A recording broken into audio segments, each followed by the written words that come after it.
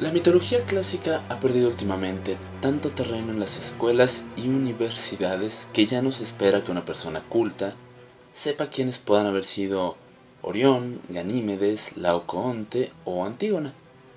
El conocimiento actual se deriva principalmente de versiones de cuentos de hadas infantiles, y esto a primera vista no parece tener demasiada importancia, porque durante los 2 últimos milenios los mitos han sido descartados por fantasías extrañas y quiméricas, un legado embaucador de la infancia de la cultura griega. La Iglesia, en un acto de suprema dicotomía para consigo misma, menosprecia los mitos para destacar la mayor importancia espiritual de la Biblia. Dicha colección de relatos locales semitas se debe, no obstante, a primitivos mitos indoeuropeos comunes a decenas de movimientos espirituales.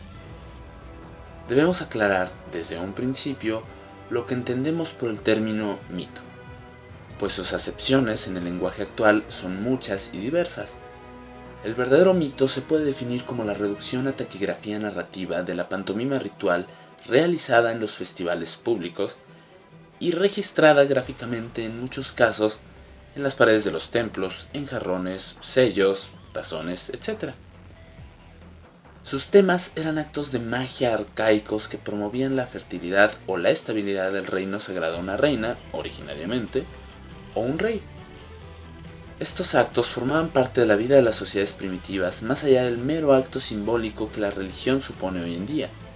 La sociedad en sí misma giraba en torno a estas representaciones, y para una mayor comprensión de la situación planteada, deberemos exponer las concepciones cosmológicas del hombre antiguo. Este hombre tuvo un concepto dramático de la naturaleza, en la que lo divino y lo demoníaco, el orden y el caos, el bien y el mal, se hallan en pugna constante y con una existencia ligada a la vida del hombre mismo. Cada elemento de la naturaleza que nosotros estamos ya acostumbrados a considerar en abstracto como algo impersonal, indiferente y articulado, para el hombre primitivo era algo directo, emocional e inarticulado. Es un ser al que el hombre se dirige como en segunda persona, empleando un tú majestático, similar al empleado para hablar a Dios. Así, podemos decir que la naturaleza formaba un todo con el hombre, no solo en el ámbito religioso-espiritual, sino también en el sociocultural.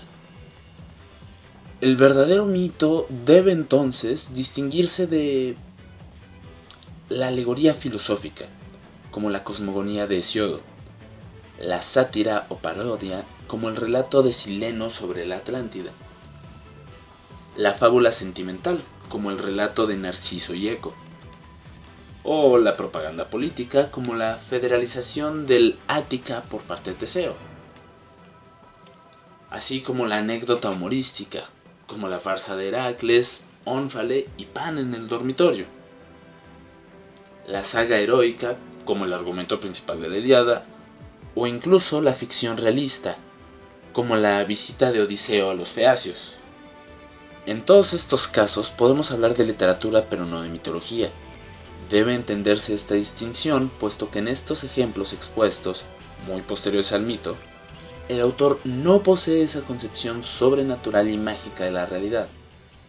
En contra de la idea generalmente aceptada, el mundo clásico griego no se caracterizaba por ser especialmente religioso.